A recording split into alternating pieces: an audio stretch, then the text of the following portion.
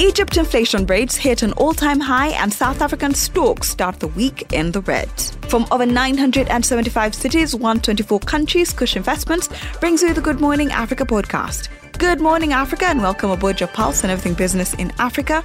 I am Ritha Dong. For more, follow us on Twitter at The K Financial, and you can find me at Ritha Dong. Your main story is brought to you by I&M Bank PLC, I&M Bank Rwanda. We are on your side.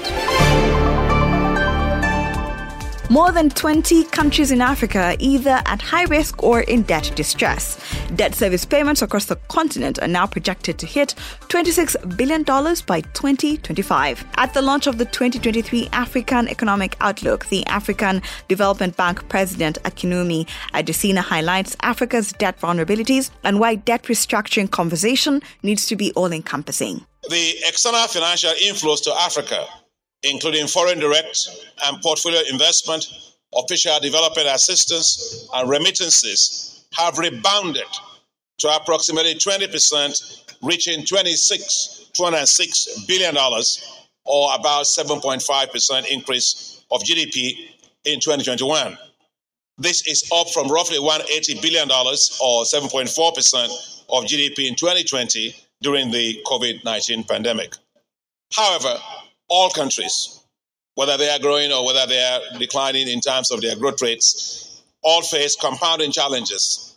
And that arises from high inflation globally, the contractionary monetary policies in developed economies, especially the US and the EU, that have led to rising interest rates that are causing rapid increases in debt service costs, with a stronger dollar leading to devaluation of currencies, driving up imported inflation, and of course, capital flight of portfolio investors.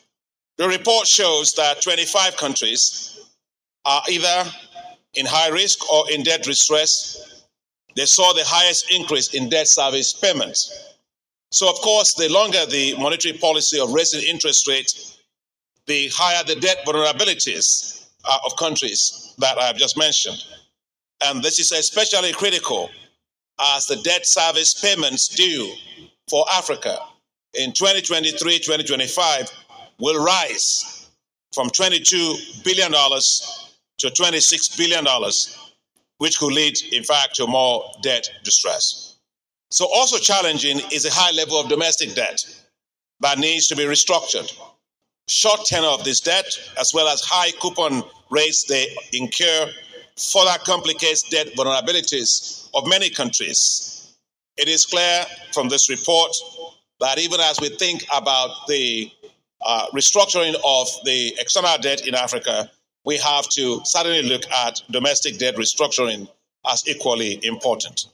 As African central banks also raise interest rates, the weakened demand for financial services could increase the risk to financial stability unless banks are supported with capital and liquidity buffers. The rise in global interest rates have had negative effects on portfolio investments in Africa, with an outflow of portfolio investments increasing from $8.1 billion in 2020 to roughly $28 billion in 2021. However, remittances from the report we saw, the analysis shows remittances continue to help to boost recovery, as this increased across several countries due to better than expected economic recovery in the migrant destination countries. In fact, the remittances increased from $84 billion in 2020 to roughly $96 billion in 2021. And I think this is particularly instructive to pay attention to, as the war in Ukraine has led to a shrinking of the net official development assistance to Africa. The net ODA to Africa declined by 7.4% in real terms, from $37 billion in 2021 to $34 billion. And I must say that's the lowest in the past 12 years. And so that calls for greater effort by Africa to mobilize more domestic resources. Also, it is critical to ensure that we have a better coordinated and more efficient debt treatment between official and private creditors, and ensure that the G20 common framework works for African countries.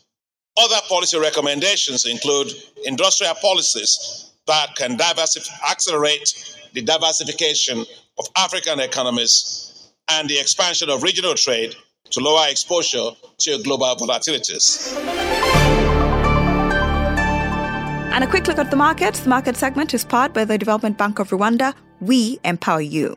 The Johannesburg Stock Exchange Share Index was trading more than 1% down below the 74,000 level on Monday, amid ongoing concerns about the outlook for the global economy and interest rates ahead of data on U.S. inflation and corporate earnings later in the week. The weaker than expected consumer inflation and producer prices data in China have heightened worries about deflation in the economy, increasing the pressure on Beijing to implement strong economic stimulus measures. On the corporate front, resource-linked sectors were the biggest laggards, more than 2% down.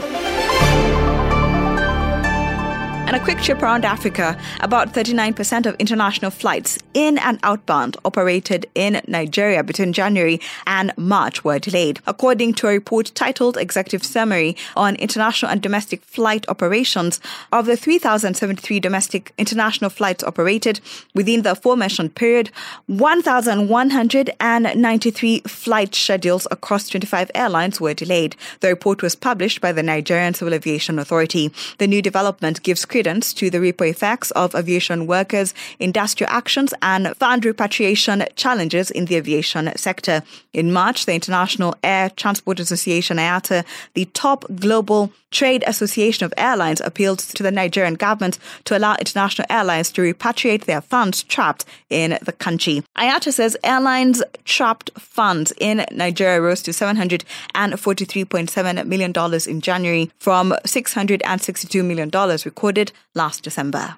Meanwhile, African airlines handling cargo have taken a hit from the rising inflation, reporting a 2.4% drop in cargo demand on a year-on-year basis. The International Air Transport Association, in its latest May 2023 report on global air cargo markets, shows that despite the drop in demand, African airlines have increased their capacity compared to the previous year. The report highlights a notable slowdown in the growth of Africa to Asia trade route, decreasing from 18.5% in April to 11% in May, possibly as a result of the conflict in Sudan since mid-April. IATA says the capacity in May has shown a 9.2% increase compared to the same month in 2022. IATA Director General Willie Walsh acknowledges challenging trade conditions for air cargo, noting that the sector will pick up once the weak economic indicators have corrected.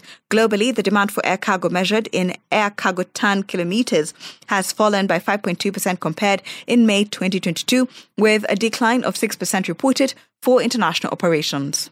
The annual urban inflation rate in Egypt further increased to 35.7% in June of 2023, up from 32.7% in the previous month, and still well above the upper limit of the central bank's 5 to 9% target range. It's the sharpest inflation rate since records began in 1958, driven by a low base effect and ongoing challenges with skyrocketing food prices, further exacerbated by the Muslim feast holiday and increased summer spending. Concurrently, Egypt recently raised prices on certain subsidized commodities such as rice and sugar. On a monthly basis, consumer price slowed to 2.1%, following a 2.7% increase in the previous month. The annual inflation rate in Rwanda eased for the third straight month to 20.4% in June of 2023 from 22.4% in the previous month. It's the softest reading since August 2022, mainly due to a further slowdown in prices of food and non-alcoholic beverages, which is by far the far most significant category in the CPI basket.